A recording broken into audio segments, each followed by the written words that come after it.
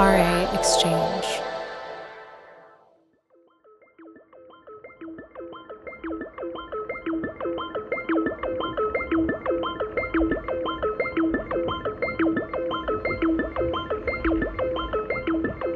Hey, welcome to Resident Advisors Exchange.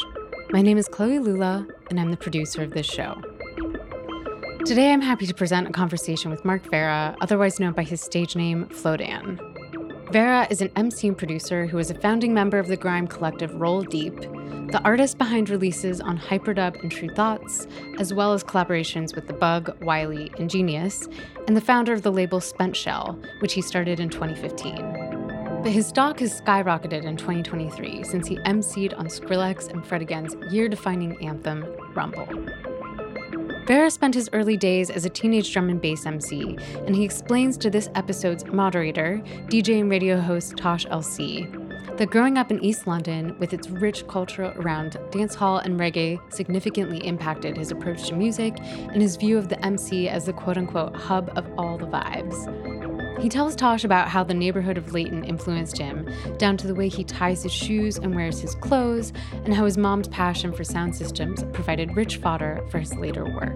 The sound system culture, my mum was into it. She had tapes after tapes of just dances. I knew about that. I didn't know if I liked it or not. I just knew what it was.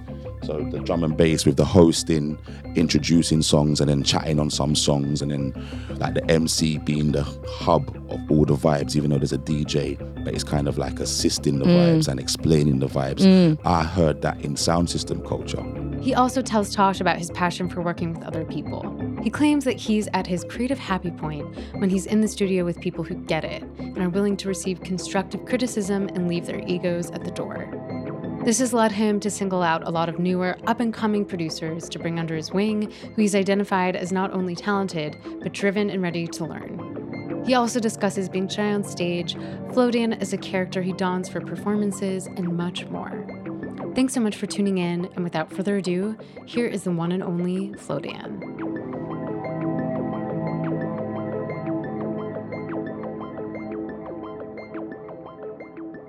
On today's Resident Advisor podcast, it's going to be myself, Tash LC, chatting to artist, MC, producer, all-round absolute hero of many, many scenes.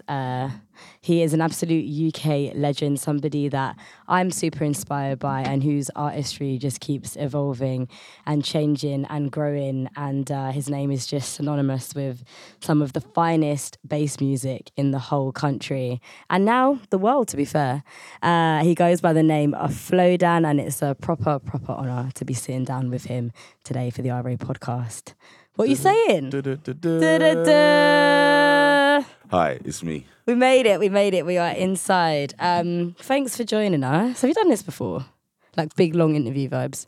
Like long You form? scared me now. You said it's big, long. Okay, not big, long. Have you done big interview? Yeah, I haven't. So, yep, this is a first for me. Are you comfortable? Yeah. Good. I'm glad. I want to start off this chat today by taking it back. I feel like it's we always talk a lot about the future as well and the present, but it's always nice to start off a bit in the past. You grew up in East London, in the 1980s, Forest Gate, and based now in Bow? Well, no, it was 1980s and 90s between Forest Gate and Leighton. And Bow. Them three areas. So were you moving a lot? No, they're just different sections. Like I was born and then I lived there. Then I grew up a little bit more. Then I moved. Then I started to commute to and fro between Bow and Walthamstow because my school was in Walthamstow, but my nan lived in Leytonstone. Okay. So it wasn't necessarily moving, but it was like, yeah, they were my bases, two main bases, Leytonstone and Bow. And out of those areas, was there anywhere like in particular that had the biggest impact on you, or that you would spend the most of your time, or that you felt like the most connected to, or was like felt more like home? For me, it's definitely like an even blend. Just the culture, like the further, like it's East London, it's all East London, but once you get into Leytonstone and Leighton, there's definitely more blackness. Yeah. And it doesn't mean black people, just blackness, like an attitude, a way of wearing your clothes, a way of wearing your trousers, a way of tying up your laces, even if it is for school. a lot of the people in my school were from like areas like Hackney and Tottenham, where there's a lot of blackness again. Sure. And I'm coming from like totally white, Cockney, Bow, Mile End. It wasn't more of an influence, it was just an even blend. So I definitely was like versatile. Okay, I was looking actually earlier when I was doing some research about like a tab here. It was like an article talking about East London in the 80s and like derelict housing estates and poverty. And I was seeing there would be like some images of like black kids in a very black area, some of Asian kids, a lot of Indian, like Bangladeshi kids. Of course. And then white kids. Mm-hmm. And like I guess those were like 3 different East Londons pretty much, right? Yeah, it's not segregated like that. Like for me, Bow is definitely a lot of Indian, Bangladeshi, white. And there's a few black people, but definitely there was like sectors in my postcode that were definitely heavily populated with the Bengali people or Indian people or so forth. So I was definitely familiar with that culture also. Them cultures, I should say. Those cultures, yeah. And do you think those early exposures to like different cultures and different sort of ethnic groups and different food, different sounds, different languages, do you think that's had a big impact on how you approach music and like your open-mindedness to various genres and scenes? To be fair, like growing up, I definitely rejected a lot of open-mindedness because I felt like that's not for me, this is me. I was definitely finding myself by rejecting things, which was odd, but that's how I felt like our groups were. Like we were definitely like very proud of how we done things. So we wasn't necessarily trying to copy or really learn much from other cultures and stuff like that, even though subconsciously it was all influenced anyway. But when you say food, no, we wasn't experimental with the food. Right. And the music, because it was like, if it wasn't like in our childhood or in our current vibe now, I don't think we was necessarily trying to find out what's going on with the Turkish side of things, even though we got Turkish friends and so forth. We wasn't trying to listen to that music or find out that. We was definitely very just homed in on like our culture or what we thought was our culture and our vibes, our fashions. Right, okay, yeah. So maybe it's something that sort of had more of a subliminal effect more than like a literal effect. Yeah, in that more moment. Subconscious, definitely. As I grow, I get to learn that everything influences you, whether you know it or not. For sure. And what was sort of like, when was like little Marc the MC coming out at home? Like what were those early days? What was little Marc like running around at home? I'm so intrigued. I don't think I've actually seen any pictures of you as a kid, but I really want to. They're funny still. But earliest memories would have been maybe around 10, 11 when my mum got me a stereo for my 10th birthday or 11th, I think.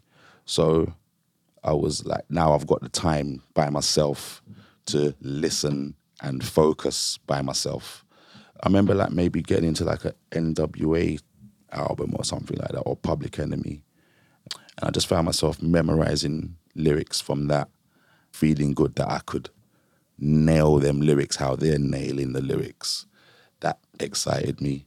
Then the next progression from that would have been around 13, 14, listening to drum and bass MCs and then trying to emulate them and then getting close to certain MCs, meaning I could say their lyrics, recite them and stuff like that. And then that would be the time when I start to develop my own name and then copy what I've heard or what I've known out there in the wild, and then just start to develop like that. So yeah, and none of that was, like my mum wouldn't have known any of this. It would just be my school friends and then whoever's like-minded. So there'll be a DJ. If there's like 7 of us, 2 of them will be a DJ and everyone just wants to MC. And even maybe before that, it would have been drumming on the table at school around like year 8. We used to link up in the toilets, like everyone make an excuse to go toilet. Then we link up there and basically have a little 10-minute rave, drumming, MC and vibes. The girls had to stand outside because it was a boys' toilets, but they was vibes in outside as well. I didn't know it, but I was definitely moving towards entertaining and microphone stuff from about 10. Do you think you've always been a bit of an extrovert, if you call yourself that then? Or do you feel like do you used to be a shy kid and MCing brought it out of you? Or do you feel like you always had that sort of like inner confidence and energy, so like you needed to put it into something? I really feel shy. I definitely feel I've been shy, but I've always been like willing to do that thing for the reaction. If it's make everyone laugh, be that obnoxious child in the classroom that just says the thing that didn't need to be said but made everyone laugh, that would have been me. Even out with my friends at the moment, I can still be that person. So I get that it's a performance. I get that I enjoy the attention in that regard. I still feel shy at times. And I think people don't really understand that a lot of the time, do they, when it comes to especially artists, performing artists, singers, MCs, rappers, whatever, because it's like, how can you be shy? Like, you're on a stage, you're performing, but it's kind of a weird sort of like paradox, isn't it? Where it's like, it actually, like the shyness, that it's still shyness, but it's kind of comes out in a whole different way. Yeah, for me, I can hide behind my talent in that respect. Because it's not me. For me, Flowdan's a character. So there's no shyness if I'm going to step on the stage because I'm confident I've been practicing this all my life. I rely on my practice. I rely on my rehearsal. Just sure that I've been here before. I feel shyness might even creep in when it's like I'm not confident about this conversation or confident about the result, a low expectation or even a high expectation. Some of that stuff creates some weirdness where I don't really be my most confident self. But realistically, when it comes to performing, that's second nature to me because I've been doing it, like I said, since 10. When you mentioned drum and bass and being inspired by MCs, I've read you were inspired by people like Hyperdub, like MC Det and Navigator. Like, was there any one particular artist specifically like within jungle D&B who had a big impact on you in terms of flow and energy and style? Yeah, as you were saying that, it's really weird and stupid of me to really leave out the dancehall because that is what I would have been exposed to without my choice. Before my mum got me a stereo, I knew about dancehall, I knew about stage shows and stuff like that, and I definitely had my favourites from there, and I was definitely trying to emulate from there. To really tidy up the timeline, so to speak, it would have been people like Shabba Ranks, Papa San, Ninja Man, Supercat, Admiral Bailey. Them people was like my first influences before I even listened to any Public Enemy or drum and bass. But what drew me to the drum and bass is that them artists must have had the same favourites as me because they was reminding me of them people. Ragga Twins, Navigator, as you said. So it was easy to connect because it was from a UK standpoint. There was like these Jamaican people, but it had more me to it. It felt like more me, more easier to connect because it wasn't full patois all the time and the beats wasn't like Caribbean beats, Jamaican beats. So the familiarity from being exposed to dancehall, reggae was there, and then the home feeling of like it being a UK sound made it just perfect for me to enjoy and emulate. Yeah, that makes a lot of sense because I guess like as well in terms of like generationally, you would have been, was your mum an immigrant as well? No, so you would have been like third generation then. And like, yeah, I understand that because I guess also even how you're receiving like reggae and dancehall, it's like, you know, from records that are being sent from like Jamaica or from the States from like thousands of miles away and even like transmitted across airways, but like jungle and drum and bass is happening on your doorstep. It's in East, it's in South, like it's right there, right? Exactly. And also I saw it as like an extension of the sound system culture. And that is something I was exposed to. Again, my dad having a sound or being a part of a sound called Coxsone from Brixton. Oh, your dad was part of Coxsone? Yep. Sick. So the sound system culture, my mum was into it. She had tapes after tapes of just dances. So I knew about that. I didn't know if I liked it or not. I just knew what it was. So the drum and bass with the hosting, introducing songs and then chatting on some songs and then like the MC being the hub of all the vibes, even though there's a DJ, but it's kind of like assisting the vibes and explaining the vibes. I heard that in sound system culture. Like, yo, next tune I got rare. Listen this one, new dub plate, all that stuff I knew about. So when they're saying, yo, next tune coming in, big tune by rare, Ronnie Sides, it's just an English version of that. And then that same person's got lyrics for the tune as well. Or when there's a gap between vocals. So it just made sense. It's like live radio, isn't it? Like as Totally. in like giving so like the importance of the No, MC. radio's meant to be the rave. Yeah, That's how it was. Yeah, Radio was meant to be a snippet of what you're good of a rave vibe. It's not that anymore. But yeah, it's not like radio. Radio was, at them points, especially pirate radio, was trying to just emulate what we do in the dance. So when we have a dance, you come, you arrive. And this is a taster. It's a taster, right? Yeah. 2 hours, hour and a half. That's like raves are 6 hours and so forth, isn't it? In regards to then kind of getting involved in radio, I'm guessing that was when in like late teens, early 20s sort of time. Getting involved in radio myself would have been in grime. So I'm late. I came on the radio year 2001. Even though my friends are already seasoned on the radio in drum and bass, hence Wiley, Target, Breeze. They was doing it from like 96, 7, 8, 9. Even Garage, they was on the radio during the Garage section. Until that evolved to grime, I didn't see the radio. Why was it later for you? Shy. Yeah. Realistically, I was not ready. Judging myself to my peers, the Wileys and the Caspits and the Breezes, they were sick. Yeah, I had a long way to go. So it just wasn't my time yet. Yeah. I guess like when it happened for you, though, it happened proper, and like you were very much instrumental to a lot of what was going on in sort of grime days on the radio and jungle days. And so you weren't really on Garage, were you? No, I was in Pay As You Go, and I classed that as a garage crew, but it's on the Classed cusp as a of grime like crew, yeah. It's on the cusp of like when things were evolving into grime. And at that point, me and Wiley formed Roll Deep also. Yeah, so we was both Pay As You Go members, which to me is a garage crew, like So Solid and them thing there. And then Roll Deep was like, yeah, this is the new, like the 2.0 of what was going on over there. But now this is like a full version of it. No compromise. It's grime.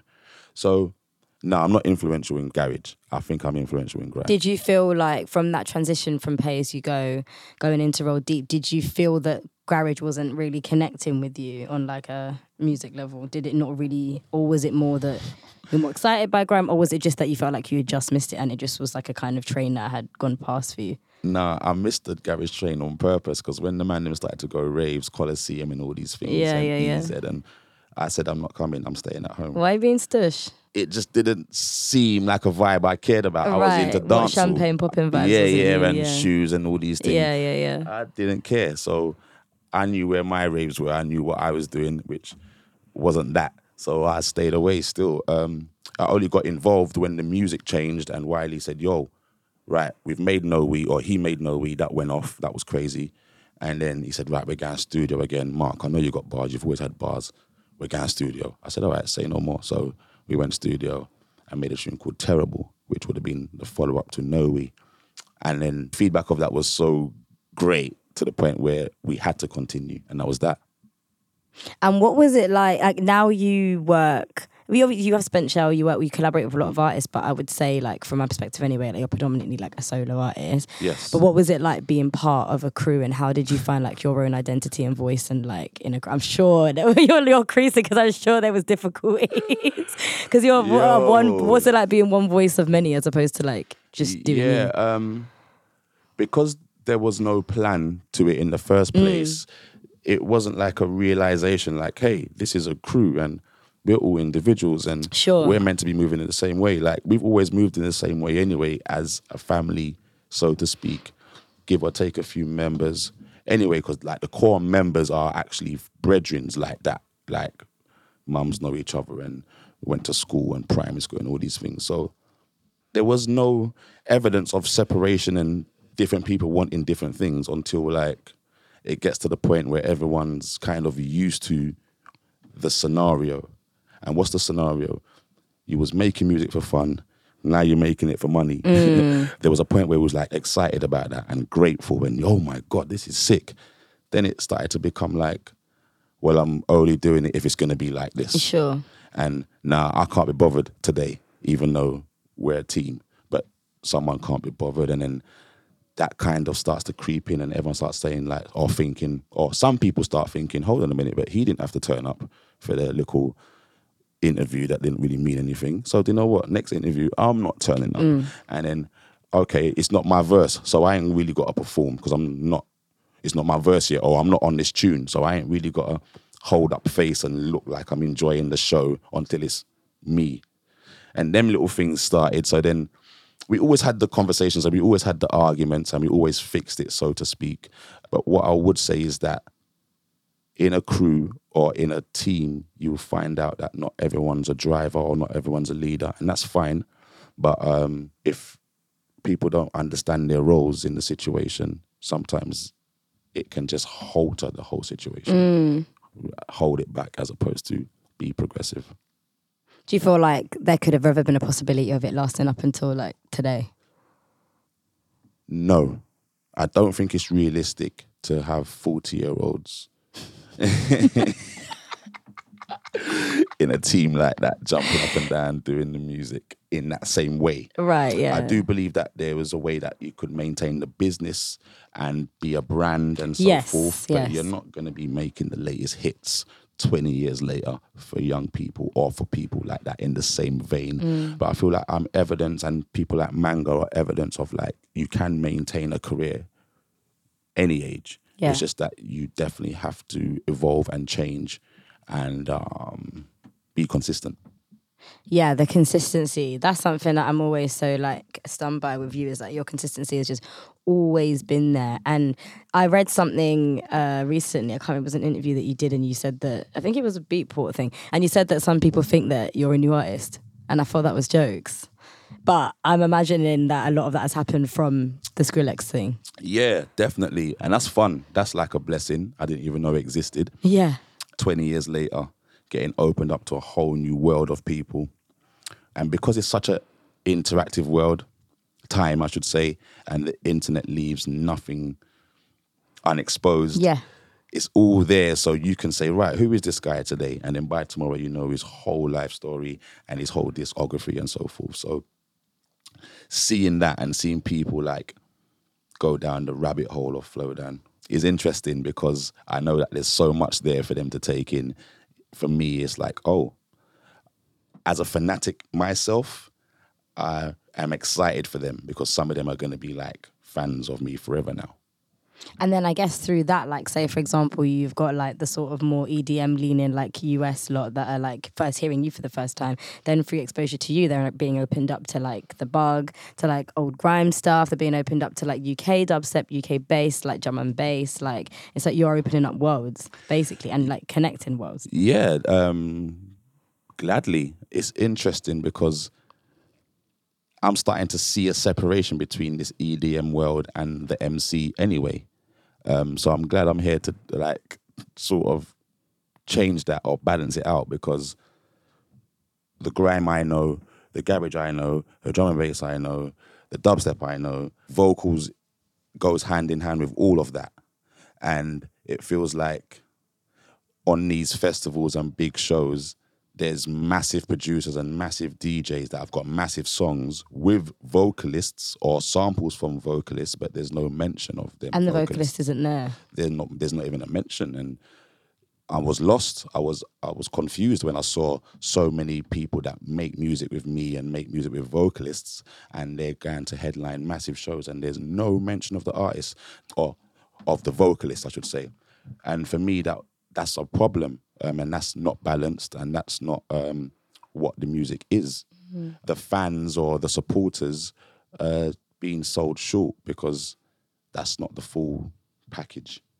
Agreed. Like for me, that's why working with MCs I find so fun, because I just think there's something that you can't get from just a straight DJ set, for example, without a voice.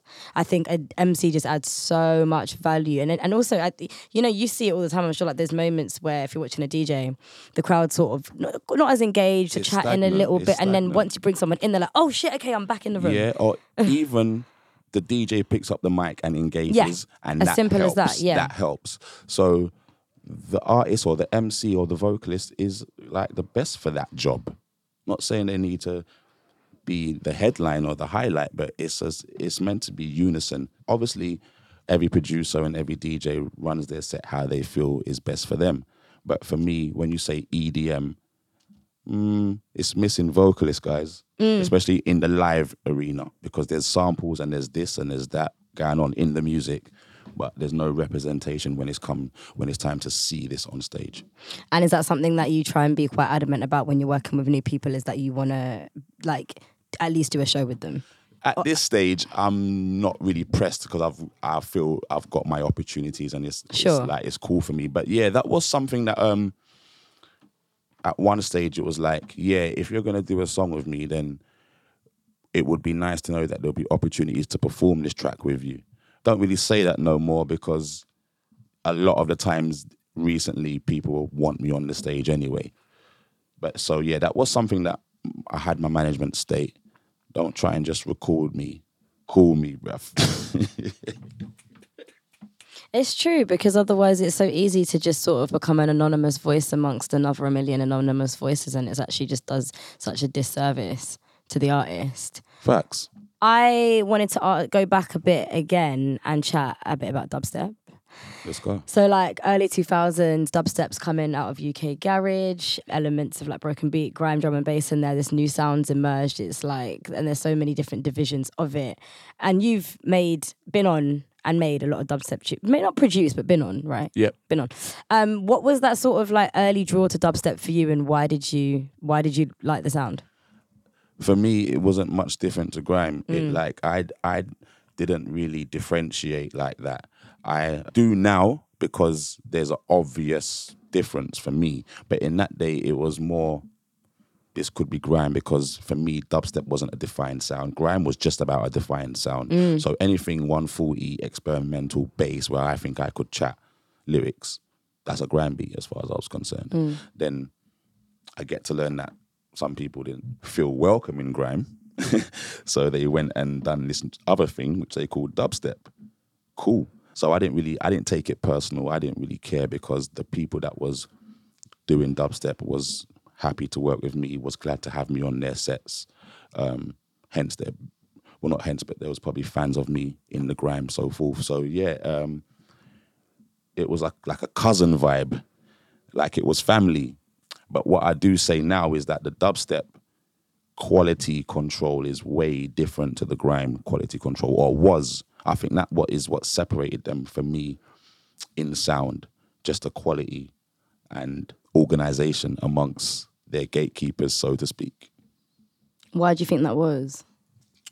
Maybe because they saw the mess that grime was. This is all maybe, but it looks like they just didn't make the mistakes grime was making. And because I feel grime is like a vocalist-led genre. Yeah, I was gonna say. And then these guys are producers, so like that just brings a whole different dynamic and a different type of energy, party vibe. Everyone's got an ego, everyone's got competition at mind, everyone wants to be the best, but I feel producers manifest that in their work, and some of us grime artists manifested it in different ways. Yeah, okay. Yeah, I hear that. Yeah, you've put out some like very big dubstep tunes. Obviously, you've worked with people like Flux Pavilion, with Skrillex. And there's like a huge tune from your original Dan record called Run. And that is some big off bass line. I listened to it yesterday. And I was like, wow. And I think like when you just said about the 140 thing, I was like, yeah, I can tell that above like the genres and above like the whatevers, I feel like that's just what you've always just been connected to. Is if it's kind of in that realm, you're here for it. So it's an energy thing more than anything else. Yes, that's how I ended up liking the Bugs music. Yes. Because he doesn't class himself as dubstep either. I was going to say, yeah, in terms of the Bug, like, aka Kevin Martin, big bad, big boy producer who's been working with Flow for like a long time. Yeah, I wanted to ask about the Bug and how it's been working with him, and also like what the secret is to such a long-standing working relationship and how you don't make it work for so long. We're both miserable. Right, yeah, true. That makes things easy. We don't have to talk much. Great relationship. Meeting him was like an opportunity that necessarily wasn't for me. It was for Rico.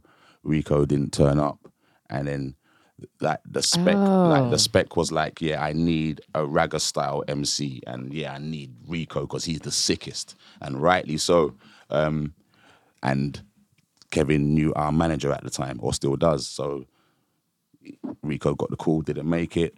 And then I was like, and then David, which was our manager at the time, was like, yo, Mark, can you go down there and do this? Because Rico can't make it. He needs ragga style MC. I was like, all right, no problem, I'll be there.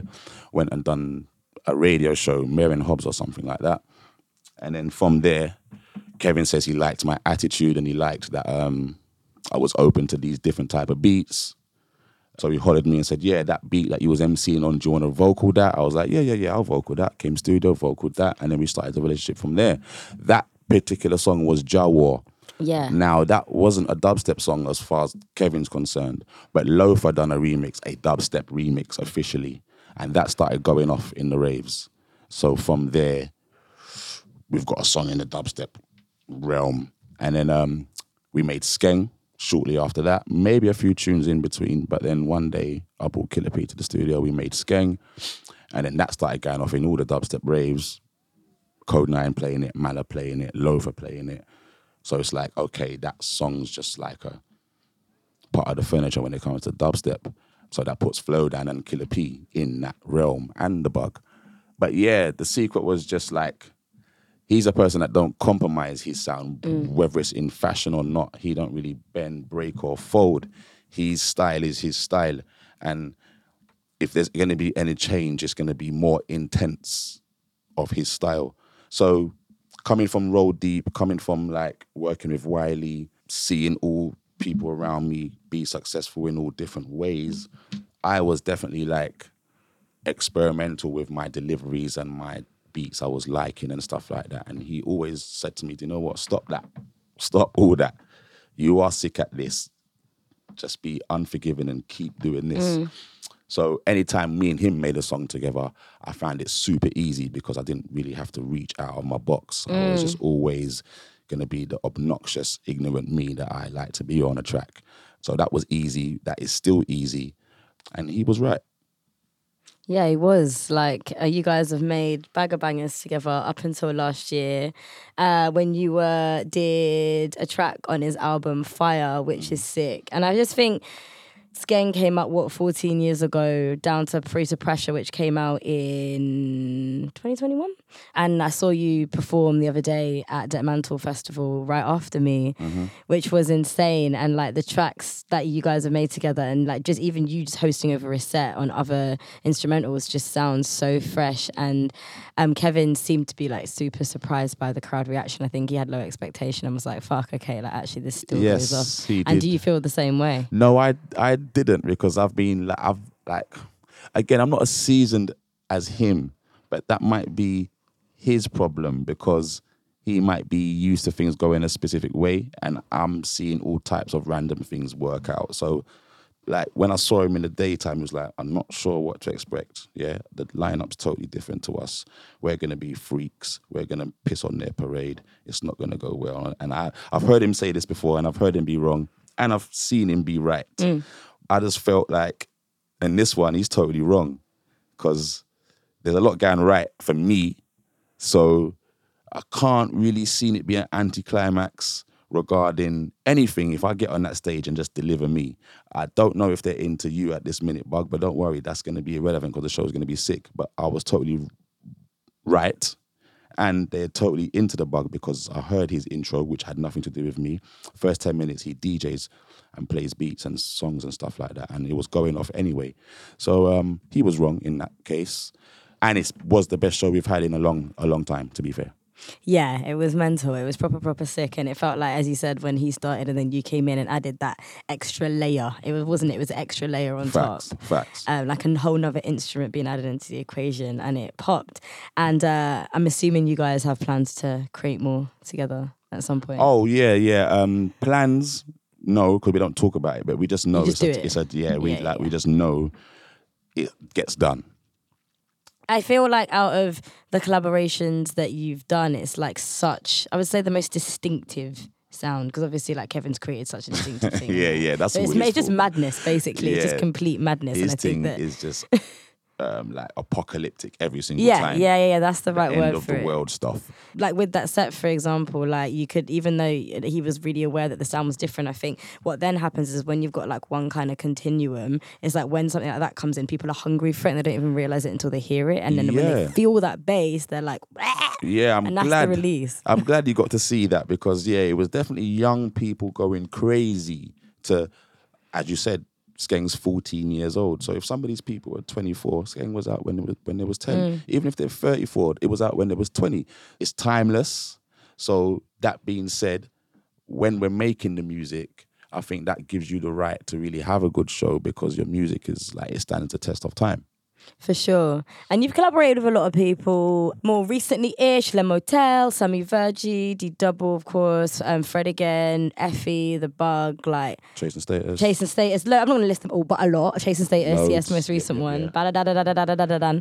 We've just mentioned The Bug, but any other particular favourite collaborations, like either like of late or a while back? But like, actually, no, let's talk recently. Like, what's been a recent really fun collaboration to make or anything that's kind of like taking you by surprise? Well, it's not funny when me and Skrillex work together, but it's sick because like I never heard a lot about him. I've heard people talk about him like, yeah, there's some sick super producer out there. He does this, he does that, and he took the dubstep sound and all these things. I've heard that stuff, but getting to meet him myself and actually seeing his process to the music, which is so refreshing because it reminds me of Wiley. It reminds me of like someone that's not really into any aesthetics. It's just, I just want this to sound sick. And there's no place and no time where they're not trying to accomplish this. I saw that first in Wiley and I've seen it. Like, the man just wants to do music, whether it's via FaceTime, whether it's internet, email, laptop, whatever. Someone that's so like into it like that is refreshing because that's how fanatic I am about it. I really care about that next bar. I really care about finding something that don't exist yet. And it gets boring when there's no one around to collaborate with like that. Some people are very like circumstantial or like they have their time when they work and they have their time when they're chilling. They have their time when they do gym. Yeah, balance. But I find myself that I just hate when someone says, yeah, I'm going home now or I'm done. And I'm thinking, bruv, we're just getting going. But with Skrillex, it's nothing like that. It's unlimited. So that's fun. Do you feel like boundaries are not really that much of a thing for you when it comes to working? Will you just go and go and go until you're like collapsed? Until I physically collapsed? Yeah. Yeah. I will keep going. That being said, the work process for me isn't necessarily like relentlessly trying to find it. There's a lot of relaxing in that. So that's why it's not pressure. There are certain professional situations, which I'm not talking about, but regarding like, okay, yeah, you've got a session with this person, you're going to go there for 3 hours and you're going to whatever. In them situations, it is more of a switch on your professional hat and get this job done as opposed to when I'm working with the like-minded person that has an unlimited time and effort for this. It's just more relaxing. But you'd say that's when you're at your like kind of creative happy point is when you're working with people where it feels more limitless and you use vibes and vibes. Yep, people that get it and people that are willing to make that mistake also or get told, no, we don't want that. Honesty. Yeah, I don't know what it is. It's honesty, it's no ego, it's many things, but just willing to like have their opinion not liked or their idea. Vice versa, for me, yep, definitely tell me if that's not the one. I want to know that sooner than later because I always work it out in the end, but I'm pissed off if you was there and you could have just told me, no. That being said, yeah, no boundaries and limitless time, please. And it's been nice, like, seeing you working with younger kind of new producers like Le Motel, Sammy Virgie, Effie. Like, hell yeah. What's your kind of selective process like when you choose who to work with and what to say yes to, what to say no to? If you've got the sick beat, that's it, a sick beat. We don't really need to get too much into it because for me, I've learned that, like, your following and all that stuff is definitely important, but it's more about your drive. If I do a bit of research on your Instagram and I can see that you're doing it, whether it's you're posting bedroom sets, you're mixing, you're posting on SoundCloud, stuff like that. Your activity, that's it. If you're active, because some people can make a beat but just listen to it for themselves and make sick music and just listen to it for themselves. That doesn't help me or them, or it don't help me. So that's what I need you to be active with this project, with this song, and be talented. And be talented, no pressure then? No, you got to be sick. I think that's what makes you accessible, though, and makes you feel like an accessible artist, is because people get to see that you are like actively working with those like newer producers, but also like the key for quality is there. Obviously, the quality control is there, but I think especially when you've gone from having a tune, you know, like you have had with Rumble, and that sort of moment, I think it can make an artist feel like they're very out of reach. So it is wicked still seeing you working with a lot of like UK producers, and we're like, okay, if Flowdan's still about it, it's still about the culture. I'm still about. It's definitely like I've heard 2 people say I'm doing too much, but when I see you, we're gonna have words because tomorrow's not promised. Yes, status. Yes, politics does exist. Yes, people look at you a specific way, then they look at you another way when you do another thing. All of that does exist. Perception, all of that stuff. But at the end of the day, I love music, and I'm not supposed to do less music because I'm successful. That's what I want you all to know, especially you two that have said I'm doing too much. I'm not supposed to do less. I'm supposed to be choosy. I'm supposed to have quality control anyway. That wasn't something I need to be new to because I'm successful. It's always been there. That's how I got here. So it's more of the same from me. Please expect that. And with being choosy, I guess, and selective, a lot of that can come from having like a strong team. And you've been working now with Synchronicity and with Nikki for how long? Well, you're saying Skeng's 14, so I'd give me and Nikki about 11 or 12. Okay, so good amount of time. Yeah. And I feel like from what I see, you guys have a good working relationship. And what's that been like, and how important has it been to your career to have a manager that you can trust? Was the question how important? Yeah. Oh, all of the important. I've learned a lot. She's taught me a lot. I'm sure she's learned a lot as well. But we've actually got our relationship finely tuned now. A lot of character learning, because there's the job, there's the role, and then there's the characters that intertwine and maybe make certain areas get grey. But we've fine-tuned that, and it wouldn't be like this if I didn't have someone that I trust and has knowledge on how things are meant to be. Like I said, we've both been learning, but it's the best thing when you've got someone that you trust and that's someone that is committed to seeing these processes through. Yeah, I get on her nerves. And I'm sure she can get on yours a little bit too. No, she never gets on my nerves. She never gets on yours. No, actually, what am I saying? Of course you get on her nerves. Yeah, that's it. Of course you get on her nerves. That's it.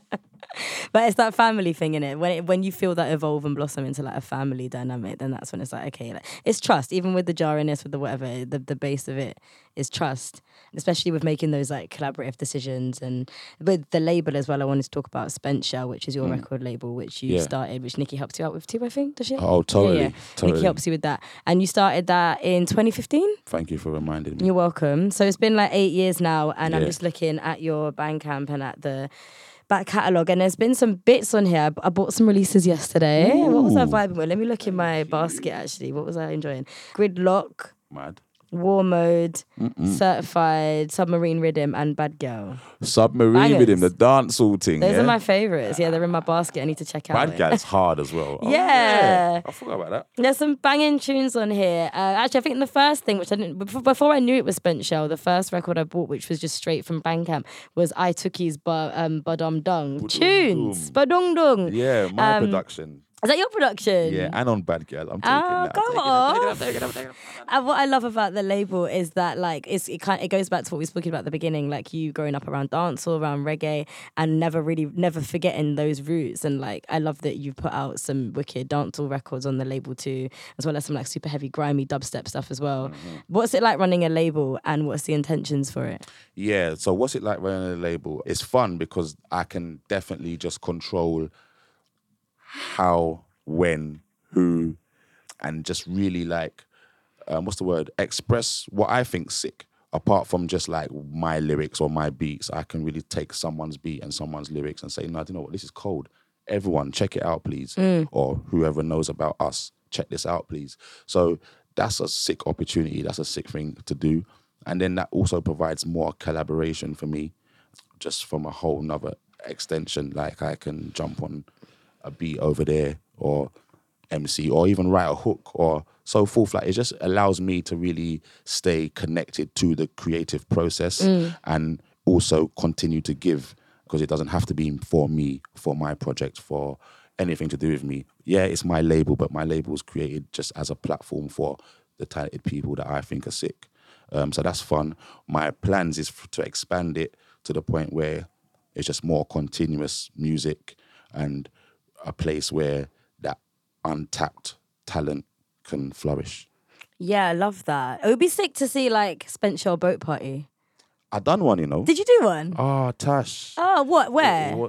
Croatia, where In else you Outlook? think? Yes. Oh, I didn't obviously know. it was before COVID, but that was a zoo on the water. Was it sick? I promise you, Ira, Flowdan, Manga, Yes. Spooky, Khan. It was crazy. Oh, mad. It was crazy.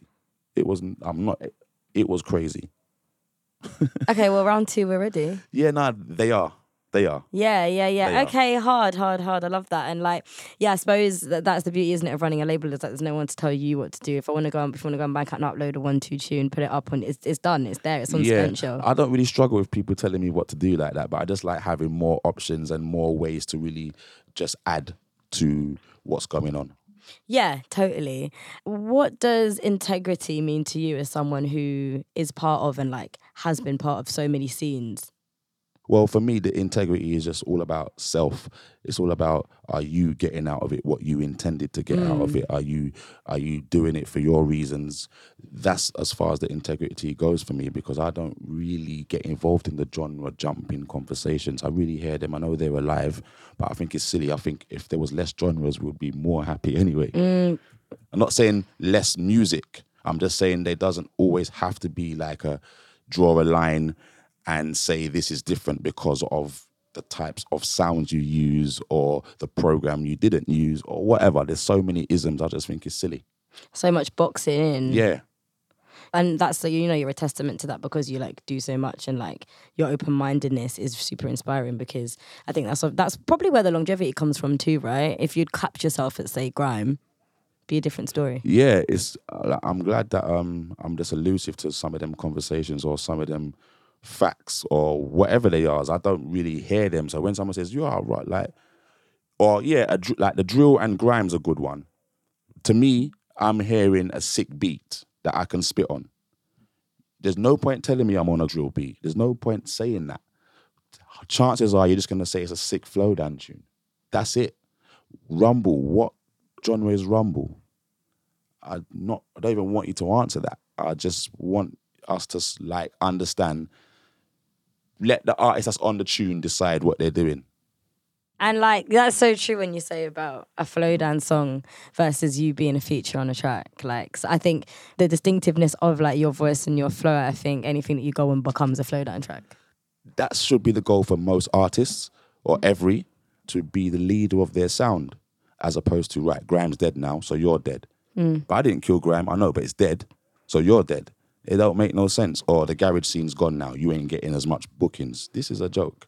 You should try and be the leader of your thing, and when it dies, it's because you decided to kill it. It's fear though, I guess, isn't it, for a lot of people? It's fear of changing and like boxing yourself into I'm this or I'm that, or because that's what you've been told. So like breaking free of that, I think a lot of people never really manage to achieve. So you're one of few, I would say. Yeah, I'm one of few, but I feel that some people are not really aware. Yeah, they're just like even happy going on, and it's sick. I'm getting bookings. Raw, garage is in now. I'm getting bare bookings, and dubstep's the thing now. Are you the thing? Because that is the only thing that's going to make a difference in the long run. Not garage is the thing now, or grime is the thing now. That's why I would love to see like what we've been doing, for example, with our shows, and like I'd love to see just more crossover with people bringing on MCs to say like even techno onto like whatever, into like global club stuff, onto like Afro beats, onto Amapiano, bringing grime MCs. Do you know what I mean? I feel like there's so much space for collaboration, and that's the only way that we can create like long-lasting relationships, and like people's sounds can change and evolve is through working with newer people and trying new things. Otherwise, like, it becomes a very, very dry world, doesn't it? 100%. But I'd also find that when some people get to a specific tier in music, the genre word goes out the window, and they're just focusing on vibes, expression, and what sounds sick. When Skrillex is producing for someone like Justin Bieber, I don't think he's thinking, right, I need this to be dubstep and sound this, that. Yeah. Do you know what I mean? He's Potentially, I don't know, because I didn't speak to him about this, but I would imagine he would be thinking, what is Justin Bieber's vibe? Or they might even have a conversation of where they want to go now, what vibe they want to have. So if you're genre-led, you can't have that conversation, because the man might just tell you, nah, but I want this tune to be 3 BPM, bruv. And this is where we got to start from. If you can't have that conversation, you ain't going to be a part of that work. And it's such a talent thing though, isn't it, as well? Because I think for me, like looking at like producers and like Skrillex as a great example of that, to be able to go and work with Justin Bieber, then to work with you, then to work with to have that skill set, to be able to switch from that genre to that genre and be able to sit down and make that type of beat. That is sick, and that's something that 100% should be utilized. Same with MCs. Same, do you know what I mean? If you're able to be versatile, I think that is such a key thing to tap into, because as I said, not everyone is able to do that, and it's just a skill set, and you've got, so why not embrace it all and try it all? Yeah, like I reckon everyone's in it for different reasons anyway, but mine, I'm such a fanatic. I've said it a few times in this interview, like our conversation. I'm such a fanatic in listening to something and trying to work out what made them be that guy, or say that, or why did she do it like that? Whatever it is, I get lost in that. Idea, so that just tells me I'm that nerd, I'm that fanatic, I'm that person that will put all my time and resources into just working out something that's irrelevant to everyone. Not everyone's like that. Not everyone is like that. And before we round up, I wanted to know, obviously you've been touring loads, like I'd say you're pretty much a constant touring artist, no? Yeah, Nikki wants to change that and turn it into some type of seasonal. When you've got a project, you can get the big money show, but I want people to feel the vibes all the time. So no, I've loved turning around in the last few weeks at different festivals and being like, oh, there he is. Because you are on the road a lot and you're always on the touring circuit. I wanted to know, what does the club and festival space mean to you now, and how do you still stay excited in those spaces? All right. You saw me at that festival the other day. Outlook? No. Deck Mantle, yeah. Deck Mantle. Now, for me, that had a club vibe, but it was a festival. A roof might have helped, or the setup might have helped. I don't know. It wasn't too, like, I didn't feel dwarfed physically, and I felt I could connect with the people. So I know you might have said festival and rave as if it's one, but for me, they're separate. The rave space for me is where we get that real punk energy, where everyone's sweating and everyone don't know where their phone is. That is the peak for me. What's happening at that festival the other day was close to that. Well, basically it was that. There was people surfing, crowd surfing, blah, blah, blah. It was a mad thing.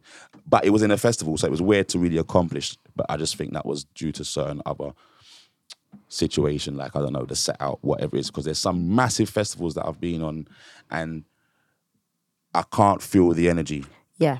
I'm not gonna lie. I can see, I can hear, but I can't really lose myself in the performance. It feels like, and now I'm gonna do my next track.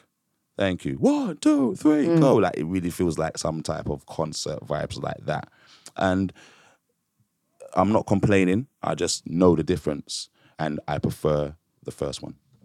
Yeah, and that's a thing I feel like a lot of artists and DJs are really realising. I've had a lot of those conversations recently where it's a thing where it's like, with having agents, with having management, it's often like bigger. But those big spaces can swallow you up. And like that closeness that you get of being in a sweaty club and like your pocket can swallow the money. Your pocket can swallow the money. But I feel like balance. I feel like, do you not feel like ideally you want a bit of both? Well, yeah, and well, of course I want my cake and eat it. Of course. But sometimes it's not within your control. Like, again, when you get to a certain tier of artists, it might not be productive to really be seeing these 800, and that's massive, 800 cap people, but because it might hold back the 15,000 cap situation that can really help you in your situation immensely. So you got to do it a few times and then try and equal out your balance and say, all right, you've done it. But that being said, I don't think there'll be any show I'll be turning down as long as, like, you got what I asked for. It could be 10 people or 2 people, whatever, I'll be there. All right, you might regret saying that once people listen. What, 10 or 2? I'll tell you this now, I've done an empty festival. I've done an empty festival with The Bug the other day. I don't know what type of setup it was. I don't know. I say setup, and I don't mean the equipment. I mean, why are we performing to the staff only? What, not even one punter?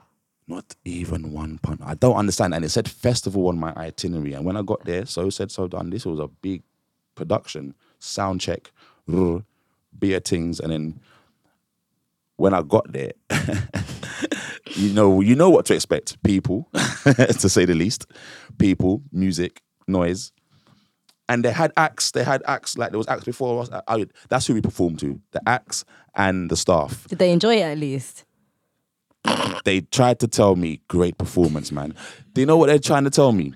Great performance. But I reckon that was, bro, I felt sorry for you, but you done it anyway. I think that's what they meant. Did you find it funny or were you vexed? How do you deal with those situations? That one might have been the second or third real airy performance in my whole life. But because I saw it was empty and I had it in my head, oh, you just gotta go and be a pro. Practice some lyrics you ain't said or you don't say enough on stage, go and say them and just get this done. But you know what? Practice hours are a thing, you know? Especially, you don't really get to rehearse at that scale. Exactly. So that was priceless, but that ain't what I was there for. So that was crazy to deal with, but I dealt with it. Just some off-schedule, just a studio time, basically. Yeah, I didn't get it. Don't know. But that's one thing this industry does do, right, is keep you on your toes. And this job keeps you on your toes. Yeah. That's bad for me because I like expectation. I like to rehearse. I like to plan. I like to be prepared. I don't like not knowing what's happening. Well, do you know what's coming up next? What's happening next for you? Shows? Anything significant? They're Any all significant releases? Significant releases, yeah. Badders is out August 18th, I think. Produced by Peekaboo, Skrillex and G-Rex. Wicked. It's an amazing song. And we've just had Badadan out. You. Hell yeah. Chasing Status. Boo, We've got Trigger. Boo, Trigger. Takura. I love me a bit of Jump Up. That's what built me. That's my sweet spot. I love some Jump Up. As soon as I saw that clip on Insta the other day and I heard I actually screamed, I lost my shit. That's a big tune. Yeah, that's massive. Again, unexpected. How it goes now is like they make the music or we make the music, then the producers have got the bookings, the legitimate audience to go and test the music out on now. Yes, immediately. Tonight. Yeah. It's the dub plate culture. It's not new, but it's digitalized to the point where like you can get the feedback on your Insta, blah, blah, blah. And then you can realize, oh my God, this tune needs to be out now. Forget promo. We've just done it. It's gone viral. The promo's done. Send this off. This is coming out 2 weeks' time. That interactiveness is the product of today.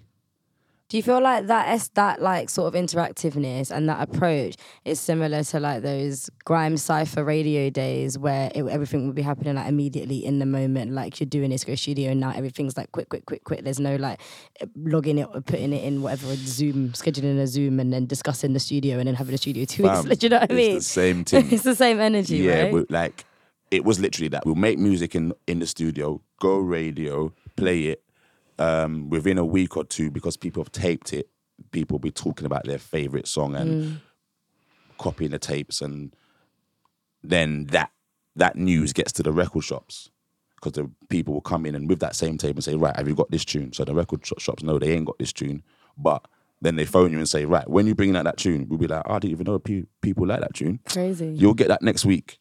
So that supply and demand just from talking to the people, they interact, or they didn't interact, but they definitely reacted. Same, the bookings weren't as often, but definitely that would happen at the bookings now. Like you get to the rave and they're waiting for the tune they heard on the radio. And then you realize, oh no, you need to bring this out. Blah, blah, blah. Then it actually got to the point where the record shop owners were listening to the radio shows themselves and saying, nah, we want this one, that one. Phone you up and say, is it even a record yet? Nah, this is like just us experimental tune. Well, guess what? We've got X amount of money for you if you bring it out. Wow. Done. Wow. I say I or we, but it was more Wiley that was experiencing that because he was making the music and his phone was ringing. But like he would have weeks where he feels like extorting people and changing the price and just saying, right, well, last week it was £3, but this week is £4. So the record labels would kind of say, right, we're not phoning Wiley for no more records. And they would like have a committee, phone up each other and say, right, band Wiley, don't buy no more records. So once he realized that, he sends me in the shops because I'm a new face. Right. I'm a new name. It's his product, but... Did they fall for it? Well, yeah, because I'm not saying £4. Right. I'm going to say $3.50. And then we move. And I guess so much less risk as well because of that supply and demand thing, as opposed to like now having to like blind press like 1,000 records and then having to like sit back with and shake with anxiety, waiting to see if they sell and how much money you've lost off your advance and Facts. That was never a nice situation. But again, we experienced that. We didn't really always sell out of everything. There was times when like Mr. Man would think, yo, this one's gonna go, and no one's heard it yet, but it didn't go as much as the ones that I heard yet. So yeah, that was all a part of it. There's no guarantees, no matter what. But today, as I said, it's nice to just play a song and not just that party heard it. Everyone's posting it, everyone's going mad, and the vibe spreads to the point where you can be sure this needs to go. Well, yeah, there's always going to be that, always has been that element of risk, I suppose, but that's what makes all of this so exciting, and I guess you got to be a bit nuts to do it, which I think you admit you are, so... I'm not normal. I'm far from normal. We know that, and that's why we love you, and that's why you are a one of one, and thank you for coming through and chatting to me today. It's been really lovely. Thank you, Tash. I love you. Love you too. Obviously, always going to be keeping ears out for anything you've got coming out. Always exciting, always fresh, always the sickest. It's been Flowdan on the Resident Advisor Exchange with Tash LC. See you next time. Yo, listen, you hear that? Yo! Thank you for listening to this RA Exchange with Flowdan. Many thanks to Tash LC for moderating this conversation, to Nikki for facilitating, and to Flowdan for his time. This episode was recorded in association with The Cube, where I'd like to produce all of the Resident Advisor podcasts when I'm not in Berlin. It's London's first members studio for music and content creators. The Cube membership offers a monthly allocation of studio time, giving you the right space, infrastructure, and network to create effortlessly. Cube's mission is to empower creatives to make a living from their art while benefiting from a carefully curated community. If you're a music producer, songwriter, artist, photographer, or podcaster and would like to apply for a membership, head over to thecube.com. Cube spelled Q-U-B-E, and check out their membership tiers, which start from £90 per month, including studio time. The track playing in the outro of this episode is one of Flowdan's, and you can see him play on RA's stage at Waterworks Festival this weekend in London. If you liked what you heard in this episode, please subscribe to the RA Exchange and listen to our full archive of conversations on ra.co or on SoundCloud at ra-exchange. If you have ideas for guests you'd like to hear on the podcast or stories you'd like to share, please send us an email at exchange@ra.co. We'd love to hear from you. Until next time, take care. Welcome to London. Yo, that's how we function. That's how we function. Nobody don't trust nobody. Welcome to London. Yeah, that's how we function. That's how we function. Nobody don't trust nobody round here. What? Welcome to London. Flexing but slowly we're suffering. All this name brand you see man covered in. We go hard where we know we're gonna look good, but the ego don't show when we're struggling. Cold even though we got the teapot bubbling. Youngers on the roadside, they do the hustling. So the street crime's always epidemic, and you could find a real killer in the club shuffling. Yo, so welcome to London, fam. Black cabs, red buses and the white van. Man, they got oysters, they're not just seafood. So the boy them can follow and see. 24 hours every day my city don't sleep. You need peas in my city cause it's not cheap. Top quality has never been a guarantee. We'll extort with your friends and family. Cold when it's critical. Cool but cynical. Maxed out, never minimal. That's how we function. Cold when it's critical. Cool but cynical.